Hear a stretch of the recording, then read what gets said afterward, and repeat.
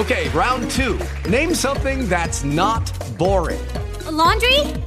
Ooh, a book club. Computer solitaire, huh? Ah, sorry, we were looking for Chumba Casino. That's right, ChumbaCasino.com has over 100 casino-style games. Join today and play for free for your chance to redeem some serious prizes. ChumbaCasino.com. No purchase necessary. Void where prohibited by law. 18+ terms and conditions apply. See website for details. Have you heard? Metro by T-Mobile now includes Amazon Prime. Yes, enjoy the best of shopping and entertainment, movies, TV shows, music, free shipping, and much more. All included for just $40 per line for 3 lines. All on the T-Mobile network. Discover the smarter way. Metro by T-Mobile. That's genius. One offer per account. Offer subject to change. $12.99 per month value. Offer valid for new Amazon Prime members. Metro customers may notice reduced speeds versus some T-Mobile customers. Video at 480p. Capable device required. See store for details and terms and conditions.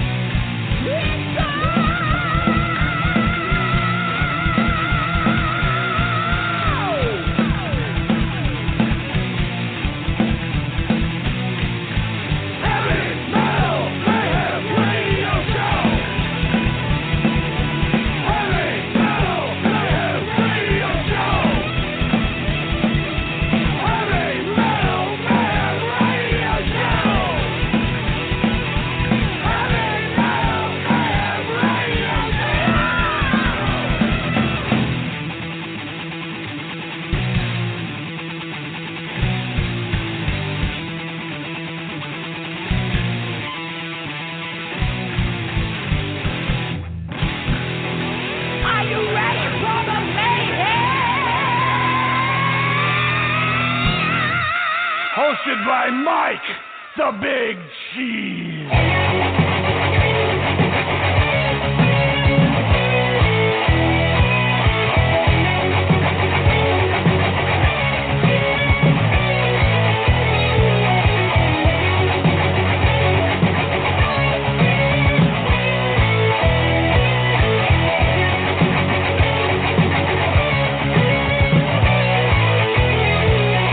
Down in the valley below,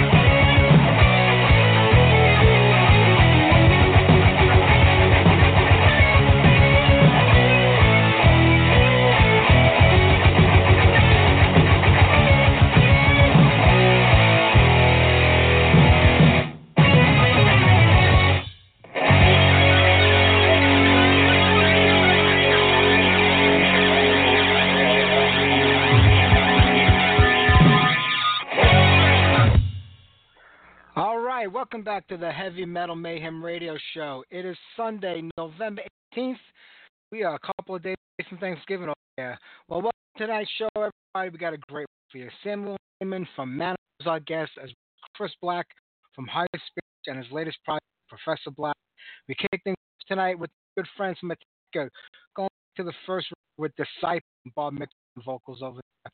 All right, got to keep the music in here. We'll have the interview with Samuel on in about 20 minutes. And we'll be talking to Chris live at about 7:15 Eastern Time. How about some tea quick? Keep it in Jersey. South of Sin. Trying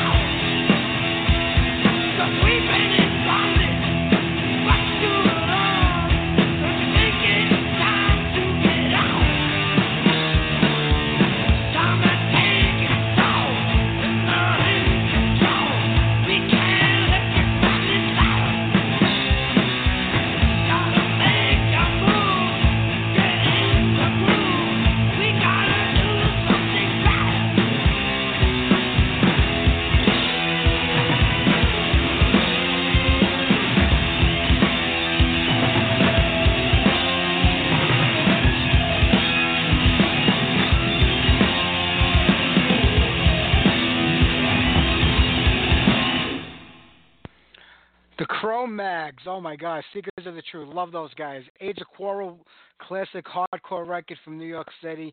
That band kind of fell up. I mean, the band was kind of doomed from the beginning. I mean, they just never got along, most of the members. You know, Harley's been in and out of the band, had it going on his own. John Joseph was back in the band. They are together today. I mean, Harley's not a part of it, but they were a killer outfit. If they could have kept it together, they would have made a lot of great records. Absolutely, no doubt about it. And before that, Militia, Kim LaChance. We had her on the show years ago. She was real fun to talk to, and I have to be honest with you, she's still pretty easy on the eyes. A go-looking lady. And Iman was asking if that album, hopes that the album gets reissued again. I know in 2005, on a Retrospect Records, somebody put it out on a CD. It was like a bootleg copy. It was completely unofficial, and it was actually a pretty shitty copy. It was actually worse sounding than the originals from 1986. So if you want the album, go pick the original up somewhere. I mean, I'm sure you can find it on eBay. Serve Your Savage Beast. But I do agree, it should be re-released by somebody. I'm going to have to talk to some of my reissue friends and their labels to see if there's something they're interested in. It would be pretty cool. And before that, T.T. Quick with Child of Sin. I had a whole bunch of new music I was hoping to get on this week. I've been so busy, I just haven't really had a chance to go through the albums. There's New Metal Church, brand new Venom, you know, the Kronos Venom. I hate to have to say it that way now because a lot of people seem to be more focused on Venom Inc. with Mantis and Tony. But Venom, Kronos is Venom. They got a new record coming out, I think, in about 2 weeks. So we'll get on a song by them next week. We'll get on some brand new Metal Church next week. But I do have something new this week. Aftermath out of Chicago. They got a brand new record. Has Smash, Reset, and Control from that album. You know shit! Fuck debate! Common sense is lost its way! System, it's a scam! And you're a fucking slave!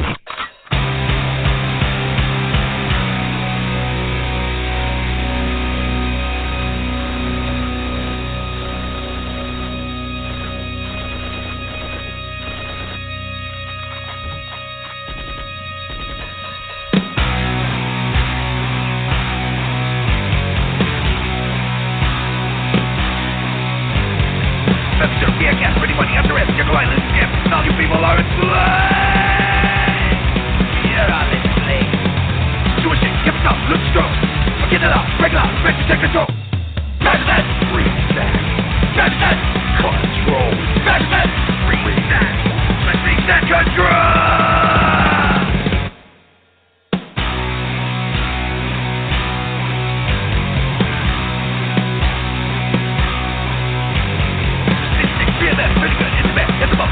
You can't escape the firmament. Now you can. Do a shit, give us up, look strong. Forget it out, break it out, bitch, take control. Bash that, reset. Bash that, control. Bash that, reset. Smash, reset, control.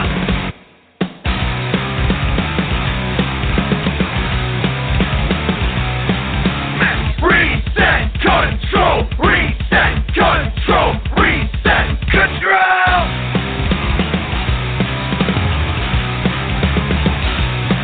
Smash! Reset! Control! Reset! Control! Reset! Control!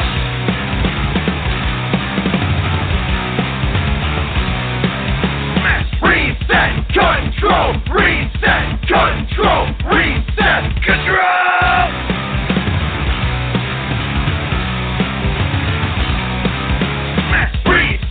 Control, reset, control, reset, control, reset, control,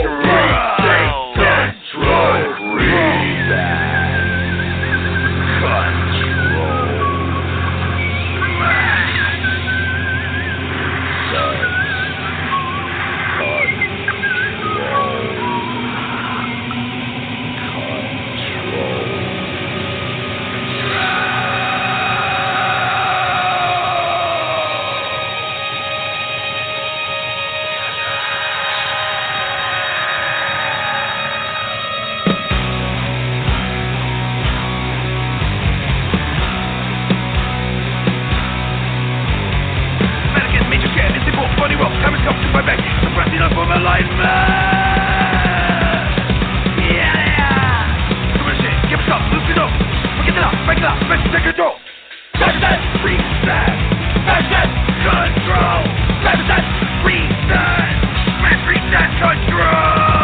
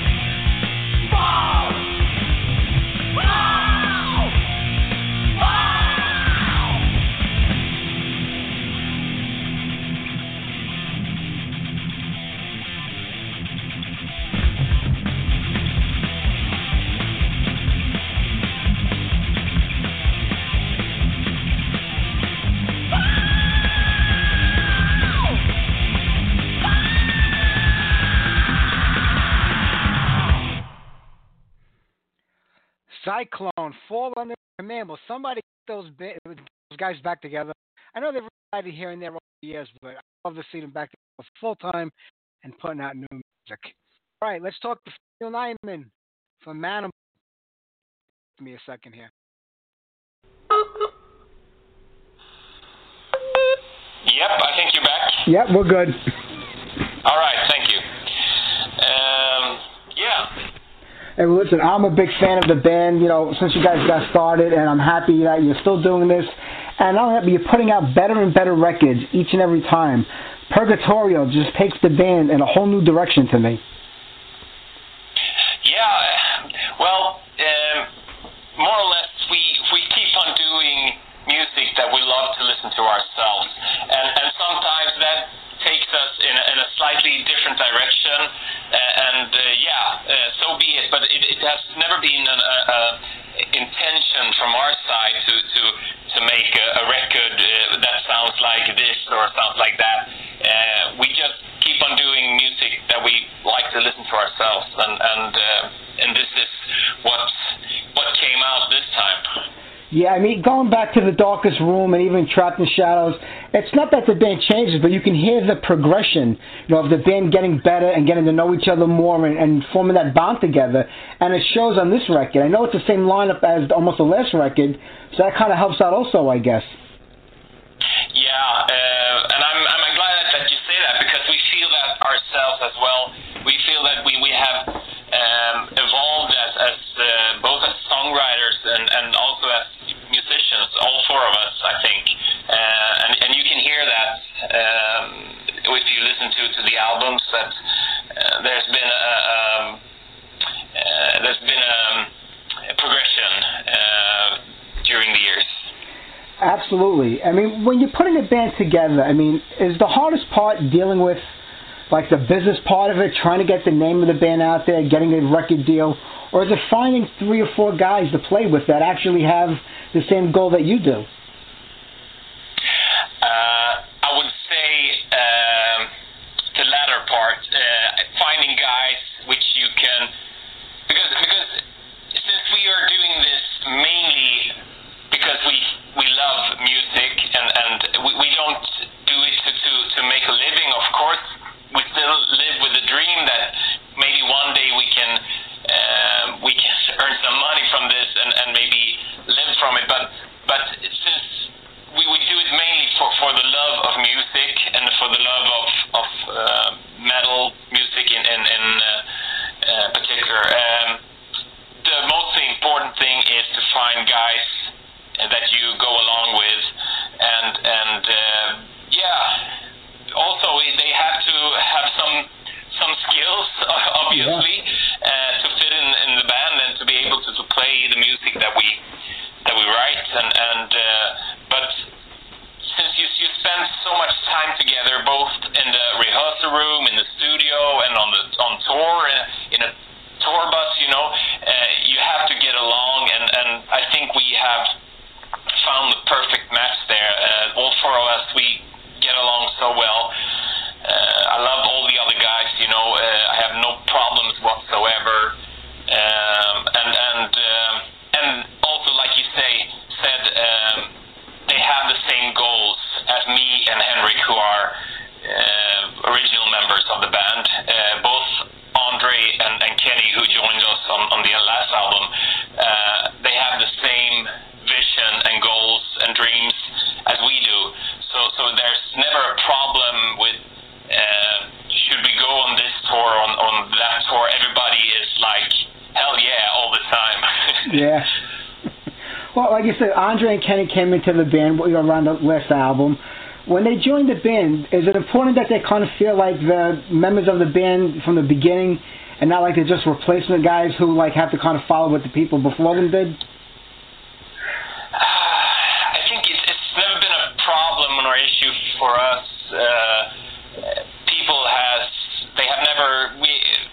We have never experienced any people saying that, hey, these guys are not original members. It's only been positive reactions, no, I've never seen it as a problem. Only it has been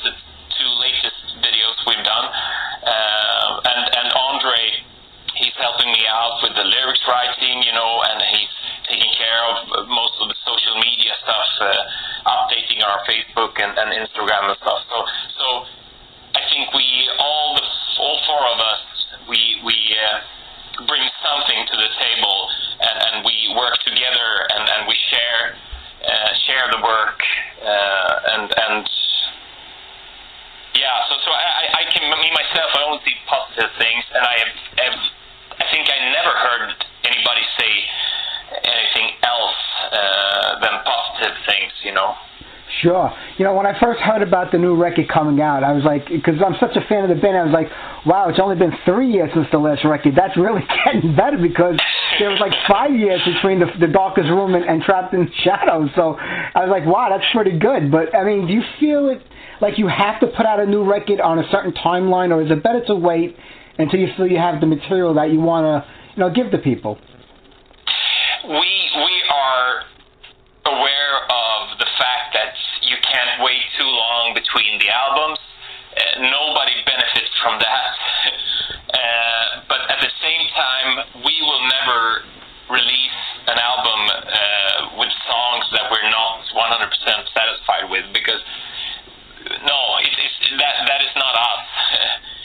We will rather wait a couple of more months, maybe even a year, before we release it, if we're not satisfied with the songs. And it was a problem, us waiting for like 6 years between the albums. That was not good. But as we talked about, we lost 2 of the members, and we had children, and we became fathers. So we had it was different circumstances causing that, but this time we've been more focused, and we managed to half the time, like you said, until 3 years, and hopefully we will keep up this, and maybe it will take not more than 2 or 3 years before our next album. I think we've also found a way of working when it comes to songwriting that fits us well, and makes the process a bit faster. Oh, that's great. It's always important, to have a good hometown following. I mean, because when you start out, you basically stuck to playing where you come from before you can start branching out. I mean, is there enough of a live scene where you come from to keep the band busy? Because it's not that easy. Everybody wants you to play for them, but it's not that easy to get all over the world and play for everybody. Well, for us, it's almost been the opposite, I'd say, because I think I counted in the past 3 years, we had played 30 times outside Sweden and 3 times in Sweden. Wow. So yeah, but it's been natural. It has come natural to us, because the metal scene is much bigger outside Sweden. Even though Sweden has a lot of great metal bands, and there is a metal scene here, of course, but nevertheless, we are only 10 million people in this country, and if we go to, like, for example, maybe our biggest market is Germany. There is a huge market there, and the distances aren't that far. If we go travel in Sweden, if we have a show in the very south of Sweden and we go to the very north of Sweden, we have 3,000 kilometers between those 2 points. Yeah. And so yeah, I wouldn't say that it has been an active choice from our side not to play in Sweden, but it just turned out that way. We got 2 European tours the last 2 years, and both of them had no shows in Sweden. So yeah, it wasn't us who booked the tours, so we couldn't. We had nothing to what do you say? We couldn't do anything to Yeah. So I would say we even though when we did a show in our hometown, we did it together with our Norwegian friends in Circus Maximus. We invited them to play with us in a theater in our hometown. It was more or less a success. So I think we are bigger back home than we would like to think ourselves. We didn't know what to expect, how many people would actually show up, and this theater, they had never booked any metal music or anything, so they weren't sure about the market in the town either. So, but it was a great success. I think it was around about 300 people showing up, and it was a great night. We had some pyrotechnics, a little bit of fire, and stuff, and it was it was really cool. So obviously and of course we will try to be more active and play more in Sweden in the future, because we know that we have a lot of plans here. If you look at the statistics of Spotify plays and stuff like that, we can see that we have a strong following in Sweden. So on this album we will try to book a couple of shows at least in Sweden Yeah. Does the internet help the band out in any way? I mean, it's easy to get your music out through the internet, but does it help the band kind of figure out where the following is? You're stronger in Germany, you have a bigger following here, so you can either concentrate on those places or concentrate on the places that people maybe haven't heard of the band yet. You were just here in the USA, and that seemed to have gone over really well. Yeah, and I would say USA was maybe it was not in top ranking in the statistics when we checked it before the show, but it makes a big difference when you're out playing live, and if you go on a tour, you suddenly you notice that the listenings and the streams are going up in those countries, and so I think it's what nowadays when record sales are so low, and even though we have streaming services that people use, you have to be out there on the road and play live, and that's what we want to do. So it's no problem for us, but it's even more important these days that you are out there and people can come and see you, and it's very important to play live these days.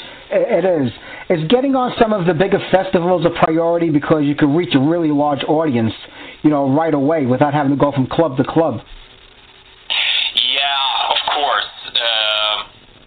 It's always more rewarding in a way to play in front of a big audience, because you get a kick from it, and even though you try to put on the same show each night, even though it's 50 people in the audience, or if it's 5,000 people, you try to put on the same show and be as professional as possible, but you can never, it's hard to deny that you get some kind of kick of playing in front of many people. So of course it's very it's great to be on a festival stage, because it's usually a bigger audience there than it is on a club gig, of course.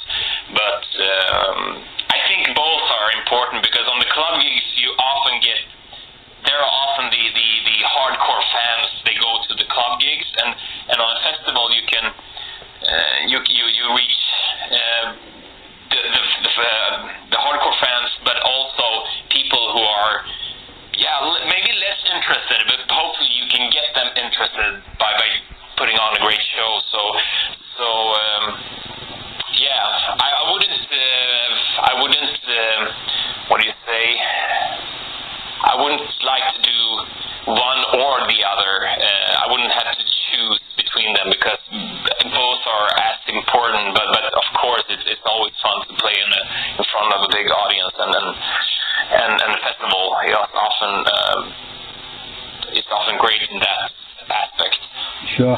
Well, Sammy, the album's been out now for about 2 months. We're coming close to the end of 2018. Does the band have anything planned for this year or next year already that you've been working on? Yeah, right now we're working on a tour next year. It's not 100% settled yet, so unfortunately I can't say anything at this point, but there will be a tour next year, hopefully around April, and for the American fans, I'm sad to say that it will be a European tour,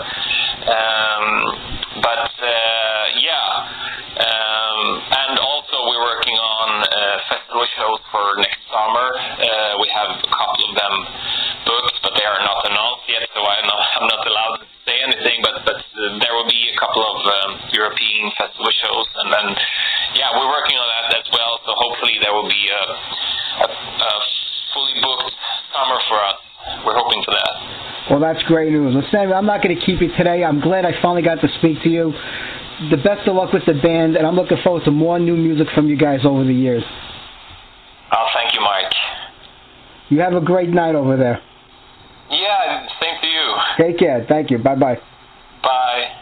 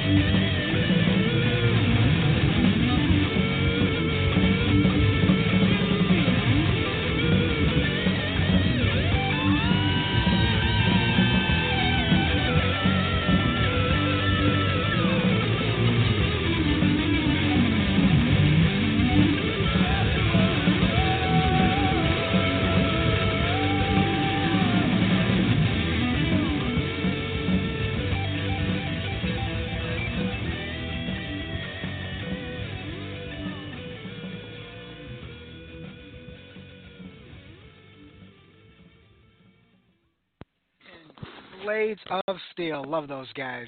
That was our interview with Samuel Nyman from Manimal. For some reason, I didn't upload any music off the new record, so I apologize, but I'll get something on by the band next week. We're going to be talking to Chris Black in about 15 minutes. We'll play a couple of more tunes between now and then. I was just bouncing around on the news websites, and I saw Ace Frehley, I guess in an interview, says that he doesn't need practice anymore. And as somebody who has seen Ace Frehley live a couple of times over the last few years, he definitely needs the practice. I can't tell you how many shows I've seen him, like, his solo band, where he forgot how to play the song. He had to stop the song after like a minute and redo it because he lost his place. Ace, you definitely need the practice. I mean, I don't know. I mean, I was a big Kiss fan. They were like the first rock band I ever got into in the mid-'70s when I was like 10 years old. It was more because of the image probably than the music back then, but I became a humongous fan, and I loved those guys back then, and I still liked them throughout, the 80s, and then I kind of lost it for them a little bit. Then when they reunited with that original lineup, I kind of fell in love with them again for a while. And Kiss is Kiss, you know what I mean? But when did Ace really become a guitar god? I mean, he's a pretty good player, but he's not the greatest player out there. He's not an innovator. That's my opinion. I mean, I'm not a guitar player. I play bass, but I mean, I never, people love, I think, the image and the history of Ace. But talent-wise, he's not as great as people make him sound. That's just my opinion. I'm going to get a lot of flack for that, but it's true. When he says it doesn't need to rehearse, and then you go see Ace live, and he plays 1 minute of a song, and it's like a Kiss song or something that he's played a million times over the last 40 years, and he loses his place, and he has to start over again. Or he plays the wrong notes when he's live. They have to stop and redo the song. And not to mention how many times he falls off the stage on a live performance, which I counted 3 times in one show at B.B. King's in New York. I mean, so yeah, I think you do need to practice. That's just my opinion. John says New Venom. John, next week I'll play New Venom, New Metal Church. I didn't get a chance to go through anything this week, and this week's not looking any better with the holiday coming up, but I promise that we'll get on a couple of new songs next week, and Venom and Metal Church will be 2 of them. But right now, let's go back to some more classics. How about Sarah Tungul, Blood and Iron? Take away now! It's slowly over!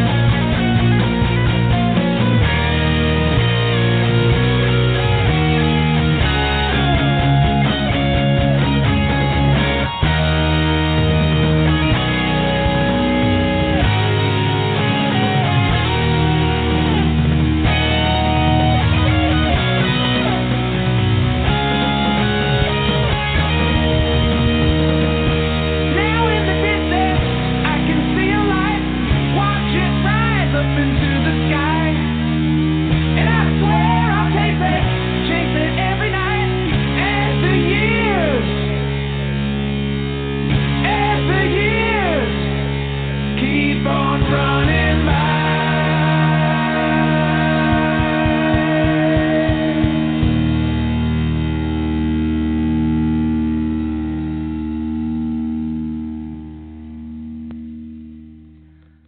High Spirits, Knights in Black, Chris Black's main band.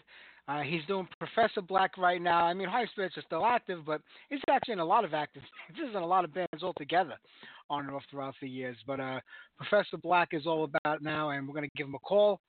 I'm going to talk to him all about that. So just bear with me for 1 second here while I put in his number, and we give him a call. So hang on there.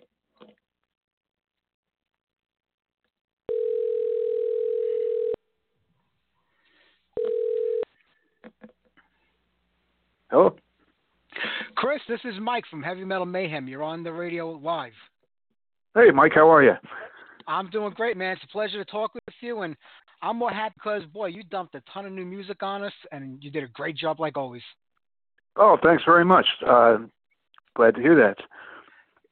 Absolutely. Well, Professor Black, I mean, you know, people know you by that name for quite a while now, but I guess you kind of figured it would be easy to take everything that you do and kind of fold it into one camp instead of spreading it out amongst different bands.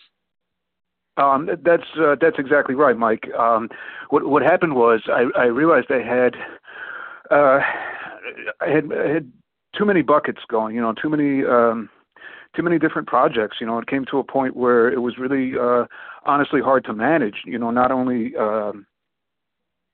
from a creative standpoint, but from, you know, more of a literally from a management standpoint. It's like, okay, you know, which projects should I focus on now? Like if I'm gonna go on tour, which group should I take on tour? And it became you know, it was no longer true that what was good for the goose was good for the gander. It was kind of like I had to kind of consolidate, kind of let everything collapse into a single pile. And it was kind of a big decision and a big step that it took me, honestly, a couple years to kind of arrive at. But you know, once I did, it was fairly liberating. I didn't have to worry about like, okay, who's gonna, you know, I get this new song, which bucket am I gonna put this song in? You know, I don't even have to worry about it. There's only one bucket. Yeah, it definitely sounds easier that way. Does this also include spiritual? Is that going to be a separate entity? High Spirits will pretty much continue as it has been.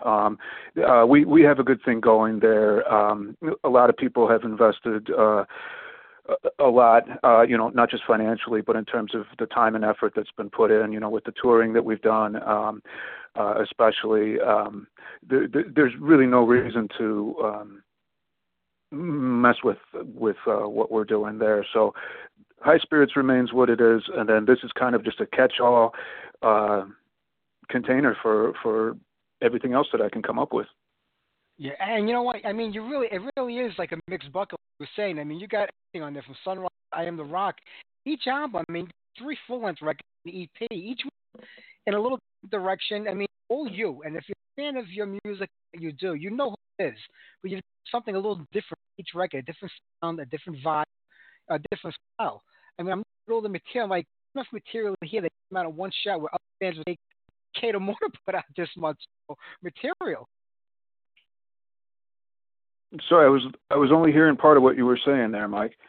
Oh, I was saying, I mean, you put out 3 full-length records and an EP, and each one is so different than the next, but yet still sort of to the same line of what you do. You have a very distinctive sound and style of writing, and you can't know who it is with each record, but all standalone records musically and different in each respect. Yeah, and it's again, it's kind of a consolidation of my process now. Instead of trying to organize things into different identities, you know, like a band identity with its own logo and its own, you know, maybe its own lineup or its own imagery. It's all under Professor Black, and all I have to do now is kind of organize these songs into albums and into EPs. And you know, again, that's been a pretty liberating step in a way. I think maybe the fan base might take a little getting used to. Not my dedicated diehards. They're up for wherever I want to take them. But I think the more casual fans, the more curious fans, maybe on the outside looking in, may have to kind of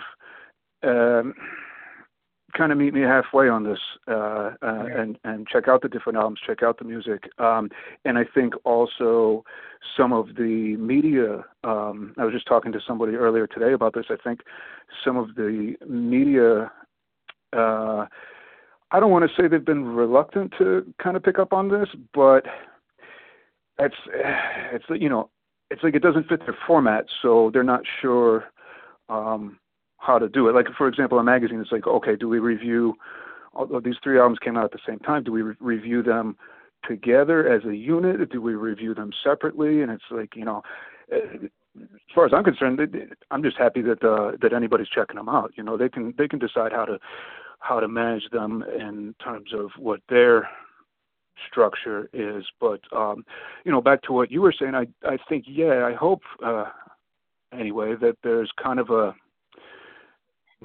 thread of whatever you want to call it, my songwriting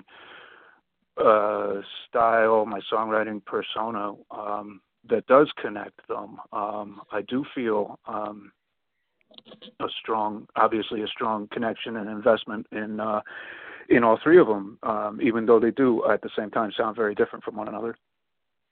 True. I mean, what was the thought process in putting all three at the same time? Was it just like you had this music, you were sitting for so long, and you wanted to get it out to people to hear? Because most people would want to check it out, like to have a new product to put out all the time, without really having the effort of actually recording each album separately. Right. Well, there was some, in my mind, there was some give and take as to whether that was going to be a good idea to do them all at the same time. And I have a clever stock answer for that, is that 2 wasn't enough and 4 was too many, so that's why 3. But that's kind of a BS, kind of snarky stock answer. Part of my motivation to do it that way was to tell people off the bat, look, with Professor Black, there's no guarantees for what you're going to get style-wise. You may get Sunrise, you may get I Am the Rock, you may get something completely different that you weren't expecting, or that I wasn't expecting for that matter. So I think releasing the 3 albums, these particular 3 albums at the same time, is saying, look, all bets are off. The borders are open, come what may. So again, there was some give and take in my mind as to whether that was the right way to do it. But then on the other hand, had we done Sunrise first, okay, Sunrise comes out, and then if I Am the Rock follows that 6 months or a year later, it's like, well, what's this guy doing? He's completely changed his sound. And my thinking was that may be even more to ask than to release them all, 3 at the same time. And the label High Roller's always been very, they trust my instincts with things too. So once I knew that they were fine with it, I was like, all right, let's go for it. Yeah, no, when you say that, it completely sounds good, because people will say that, oh, what is he doing, changing the style already? They know they're getting something different. I mean, but music to you, is it something you feel like you have to plan out and you work on it to refine it? Or is it more natural, organic, where you just come up with something and go with it? It can be both, Mike. Honestly, there's no pattern to it. There's no formula. Some of my favorite songs that I've written have been, I get an idea out of nowhere. What's the cliche? I'm singing in the shower and I come up with something brilliant. I don't know if it's literally that's what's happening, but it's can be doing anything. When an idea hits me, boom, and then I get to the computer with my guitar and put down the song in 3 minutes. Some of my other favorite songs, it's completely the opposite. Maybe I'll get that little nugget in a similar way, just kind of hits me like lightning or whatever you want to say. But then sometimes like the song Full Power, the High Spirit song Full Power, that took me a year and a half to get that song to where it felt proper. You know what I mean? And in the end, it sounds, at least I hope it sounds very energetic, very spontaneous. but that simply wasn't the case with that one. It'd be nice if they all took 3 minutes, but sometimes it goes the other way. When you spend a year and a half working on one song, I mean, I know it's on and off. It's not like 20 hours a day. Sure. Right. But does it feel when you hear it a year and a half later, you still say to yourself, something's not right? Because I know it's probably a riff or something you really care about. But does it ever feel whole or completed? You spend that much time on it, or do you still find like maybe that little fault in it where you think you could do something different? It can be hard to walk away. And especially, as time passes and you get to be a few years removed from something, and it's like, man, I'd like to go back and, tighten that screw, or maybe I shouldn't have played that drum fill that particular way. What does happen, and what did happen with Full Power, is the song doesn't feel finished. Okay, let me try this, and I'll kind of take the whole thing apart and build it again in a slightly different way, and say, nah, the original way was better. And I'll do this over and over. That was kind of what was happening again with Full Power as an example. It's like I keep building basically the same thing, and it's like I just need to know when good enough is good enough sometimes, Yeah. I came into High Spirits, I think, right before you were here, Rick. I was a little late to get to the band because, the 90s was kind of rough, and there was a lot of bad stuff out there. And things started picking up in 2000. I remember reading an article. I just read a headline. It said, Congo's metal savior, and they're talking about High Spirits. I read the article. I went, let me go check out the band. I've heard of them all these years. I never really gave them a listen. And I fell in love with the band. Then I went through the back catalog. And I was glad to see you guys live a couple years ago in Brooklyn, Defenders of All. Oh, cool. And the energy that you guys put out on stage, it's just beyond belief. Not only did the Alphas, which I'm impressed, it's just the energy you guys put out is just incredible. It's like beyond belief. I mean, is that something that really you worked on in a band? You just look for guys that, you kind of belong with to that aspect and make it happen that way. I think that's us just being more experienced as a band, as a touring band. And, the band is kind of structured in a unique way, or in an unusual way. I do the records myself. I do the songwriting and record the albums myself. And then the live band is, kind of its own thing. Obviously, we're playing the same songs. But I think because the other guys maybe haven't lived with the songs, in the recording studio and in the songwriting phase the way I have, they're kind of tapping into those songs almost as an audience member would, and they're kind of reacting. And obviously, there's that cyclical, energetic reaction that happens at a show between the audience and the band. And I think by their nature, the High Spirits songs very much lend themselves to that kind of, there's a lot of movement, there's a lot of, what would you say, a lot of momentum. There's a lot of sing-along parts. So I think that material by its very nature kind of sets up that engagement with the audience, and again vice versa, with the energy returning to us on stage. It's just kind of builds and builds. It's true. I mean, there's too many bands to name. I mean, it could be Super Christ, Pharaoh, High Spirits, Professor Black.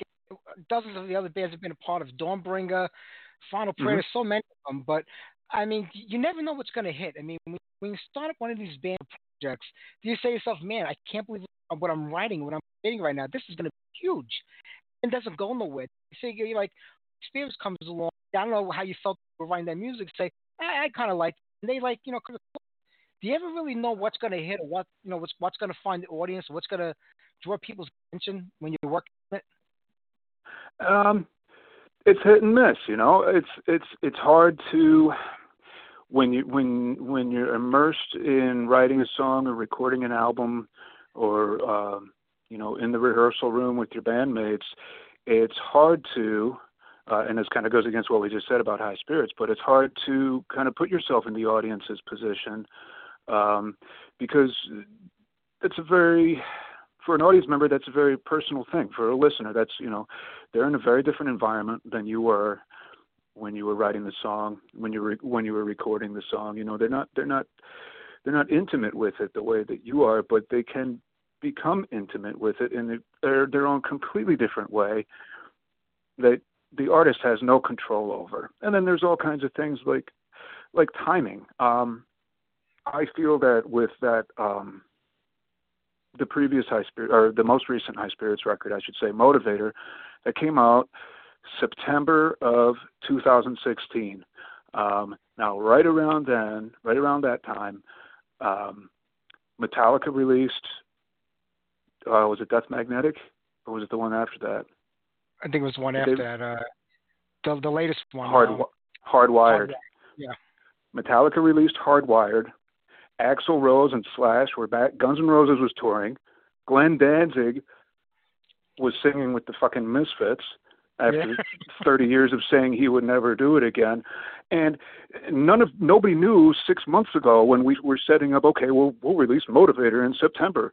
Nobody knew any of that was going to happen. Now, did that hurt us? No, I don't think so. But it meant that a lot of media and a lot of media, they were sorry. We have a 6-page Metallica spread this month. Everybody else has got to wait. Oh, I can't buy your album because I just spent $200 to go see this, Guns N' Roses show or whatever. Again, I don't think it hurt us. It probably hurt mid-level bands. I remember Testament had a record out around the same time. I was like, man, I kind of feel bad for those guys because they're probably getting really pinched in terms of the promotional effort behind their record because of all this other crazy crap that's going on right now that nobody even knew about 6 months ago. So I'm kind of taking the long way back to your question. You don't know what the time is going to be. You don't know what the situation's going to be when when your album finally comes out 6 months later, and you don't know what the personal situation of a listener is going to be, whether they're going to really connect with that album or whether they're just going to listen to it once, pass it by, or whether they're not even going to hear about it because they're at the Guns N' Roses gig. No, I know what you're saying. That's very true. And you've been doing this for over 20 years now, in one way or another. A lot has changed. I mean, as far as business goes, you sort of got into it when record labels were already starting to struggle and I guess kind of fall apart in labels. And it wasn't long after that iTunes and Flow and all that stuff took effect. But 20 years later, how do you feel about the whole business end of it now compared to when you got into it? Is it better, for active musicians or musicians that want to make this a career, a way of making money, if that's even possible today? Is it any better now than 20 years ago? I think it is a bit better 20 years ago. Compared to 20 years ago, as long as you're a motivated artist, if you're the type of artist who is going to seek out his or her own opportunities and, do your own promotion, book your own tours, things like that. There are mechanisms now that make that a lot easier than it was 20 years ago. 20 years ago, yes, record labels were definitely on the decline, but there was still this kind of barrier that kept a lot of kind of, I don't want to say DIY, but basically, independent DIY artists like myself. It was still kind of hard to find the openings that you wanted for booking shows or even for getting hooked up with record companies. And now, social media is part of it. Just the internet, just being able to send somebody an email overseas instead of having to pay $6 to send it over a fax. That gives a huge advantage to anybody who's out on their own and really kind of trying to claw their way up. You mentioned iTunes for that matter. There's a lot of downsides to that whole realm, but I don't think the upsides get talked about as much. And again, as long as you have the motivation to put your tracks on iTunes, to put your tracks on Bandcamp, you can. You don't need a manager to do that. You don't need a record label to do that. You don't need a booking agent to do that. You just need to be motivated. And, I think at least in that sense, for somebody in my position who's doing what I'm doing, I would definitely prefer things the way they are now. Yeah. Could always be better. Of course, I know that. But do you think the scene is a little too overcrowded today? I mean, you go on, Facebook is the biggest social media platform for most bands, like promote a page or an album or anything. You go on there, and there's 50,000 bands a day you have to go through to find something good, and most of them are the two kids in a garage just playing an instrument, putting their own albums together because they have the technology today. But like the quality is not there. It's hard to find something really good out there. Do you think the ease of recording, the ease of putting music out there has kind of diluted the market and kind of get missed out on because so many of the shitty bands or project groups just are dominating the market because they have a bigger social media share? Yeah, I mean, it could be. Again, there's definite downsides to it. That's one of them. It kind of the playing field is very level right now, which means there's a lot of players out there. It's taken a lot of power away from the record companies, which is good because they had too much power for sure. But that without that filter, it's kind of like come one, come all. And like you said, there's a lot of two kids in a garage who do have the technology, the software to at least make a good show of it. And again, whether the songwriting's there, that's very hit and miss, like you said. So yeah, maybe from an artist's point of view, from a musician's point of view, now compared to 20 years later, yeah, it's a better situation. There are more openings, more points of access, let's say. But from and I hadn't thought about that with your previous question. Maybe from a fan's point of view, from an audience point of view, maybe the return of some of those barriers would be healthy or helpful. I don't know. Like you said, though, it could be a major project to try to find the one new release that you want to really get into and explore in any given month, because it's just like you said, it's thousands and thousands, and it's a bell-shaped curve. Some of it's great, some of it's garbage, but a lot of it's just really kind of average, mediocre stuff that that's true. Maybe we're not a lot better off without that clutter. I don't know. Yeah, no, I agree. Anybody who listens to you knows that the way you work, I mean, it works for you. I mean, is being a band like with 4 or 5 equal members all contributing to writing, is that something that you would be interested in somewhere down the road, or something you try to just work for you? Because obviously the way you do it does work, because you create just amazing music, the way you write right now. It's all on you. But sometimes, did you ever just writer's block? I wish I had somebody sit next to me, maybe throw me to get this thing moving here. Yeah, I have felt that, and I know that I've gotten feedback to that effect from some people who were close and maybe not so close. Like, yeah, maybe you should bring, for example, with High Spirits, it's I've been asked before, why don't you use the live band, any of those guys for the recordings? Aren't you just making it harder on yourself? And again, it's a situation where there's upsides and downsides. As far as High Spirits and as far as the Professor Black albums, it's like, I don't want to say it's like an old dog with new tricks, but at this point, my process is I'm pretty embedded in my process. It would be to change the process for High Spirits would totally disrupt it. I mean, the fact that I make the albums myself is part of why High Spirits sounds like High Spirits. That's part of what it is. If we were to do it another way, it would no longer be High Spirits. But I do have some collaborative stuff. The Lupus album from Professor Black, there's actually 4 of us playing there. And I also have a band called Pharaoh that's always been collaborative. There's 4 guys in that band, and all 4 of us contribute for that.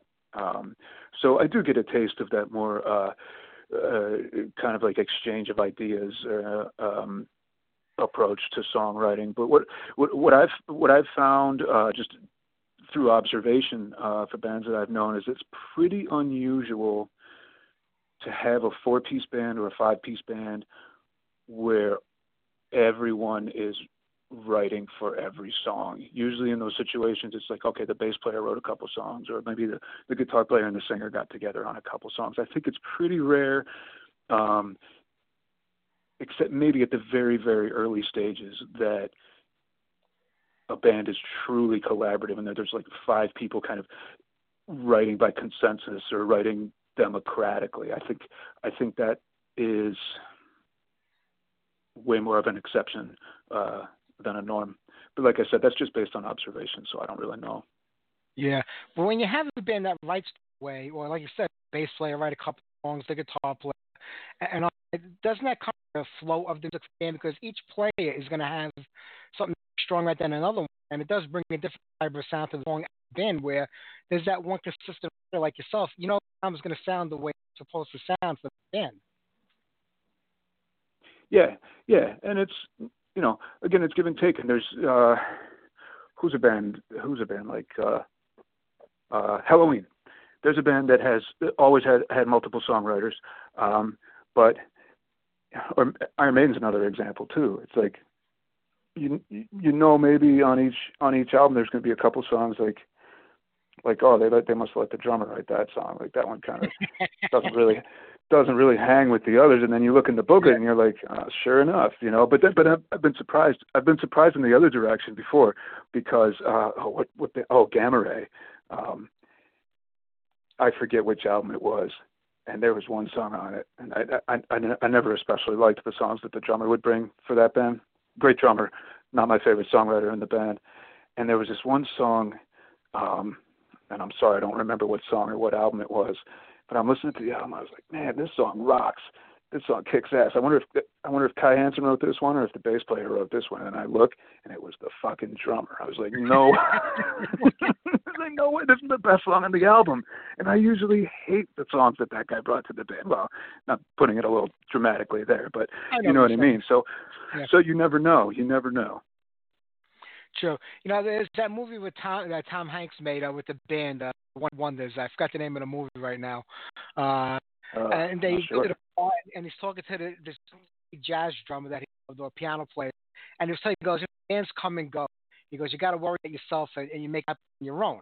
I mean, is that like the attitude you have to have in this business where you know, you're in a band, you do want to be collaborative, but if you don't make it happen yourself or do it on your own, you know, you come to the future and you fade up like 3 or 4 other members, and that could go the wrong way if this is what you want to do. Right. It all depends. I mean, I think in a working band, in a professional band, you know, like Iron Maiden or like Halloween, like those guys have clear-cut roles, and there's clear-cut expectations for. I mean, you know, Steve Harris is going to write 90% of the album. That's just the way it goes, you know. So I think, and even within those bands, like those guys, they all have their like personal fans, you know, people who are, you know, I'm a Maiden fan, but I'm especially Adrian Smith fan. You know, they follow maybe what those guys do on their careers outside the band more than they follow the other guys or whatever. So I think you know, I think it's some of both. I think these guys, you know, maybe including myself, rely on the band identity on one hand, but there's also this kind of personal identity or persona or character or whatever you want to call it, that the more diehard fans, the more devoted fans, not the casual fans who are just kind of grazing, but the people who are going to be around for the long haul, maybe they kind of see it those two different ways. True.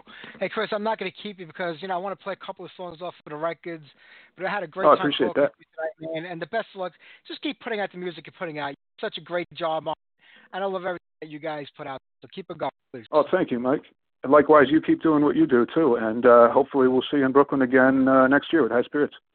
I hope so. You take care, Chris. Have a great night. Cheers, Mike. Thank you. Take care. Bye-bye. All right, Chris Black from Professor Black. Let's go for Too Soon.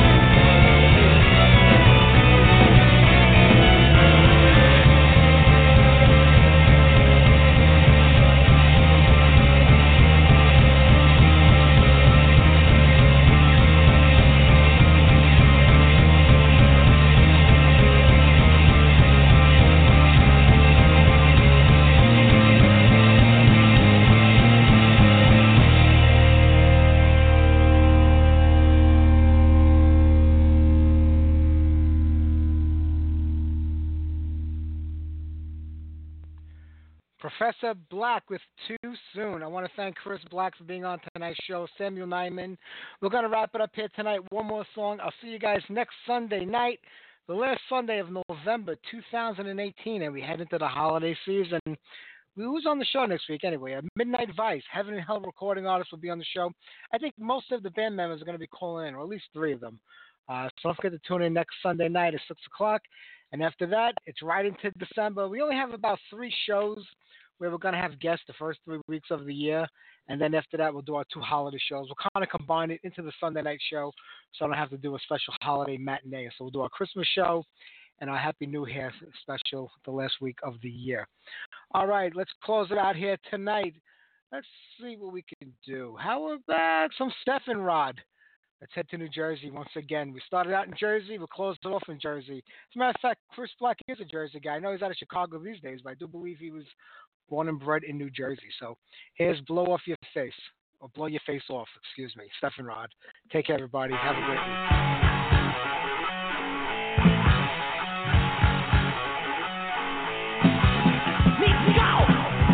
Yes, I did. Just one bottle. Half a lid. Come to my big high right. I'll show you clear blue sky. Just this one. Treat yourself. You won't need nothing else. Wanna do? Get up, blow your face off. Wanna do? Get up, blow your face off. Open doors. Pull some strings. You can do lots of things.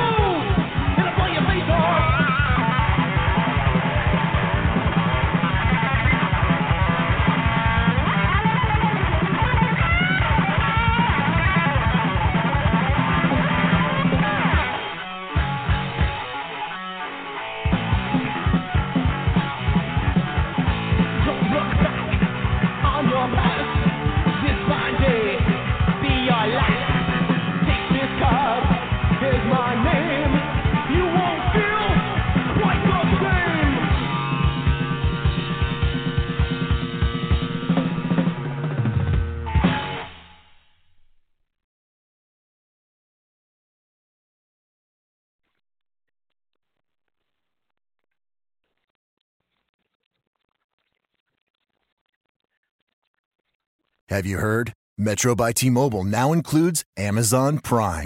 Yes, enjoy the best of shopping and entertainment, movies, TV shows, music, free shipping, and much more. All included for just $40 per line for 3 lines. All on the T-Mobile network. Discover the smarter way. Metro by T-Mobile. That's genius. One offer per account. Offer subject to change. $12.99 per month value. Offer valid for new Amazon Prime members. Metro customers may notice reduced speeds versus some T-Mobile customers. Video at 480p. Capable device required. See store for details and terms and conditions.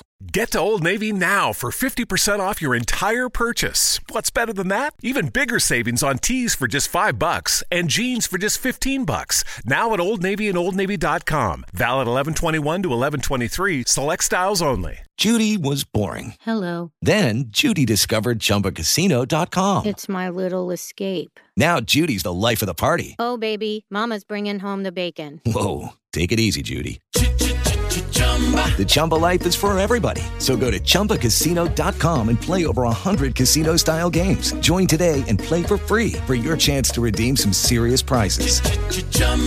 ChumbaCasino.com. No purchase necessary. Void where prohibited by law. 18 plus terms and conditions apply. See website for details.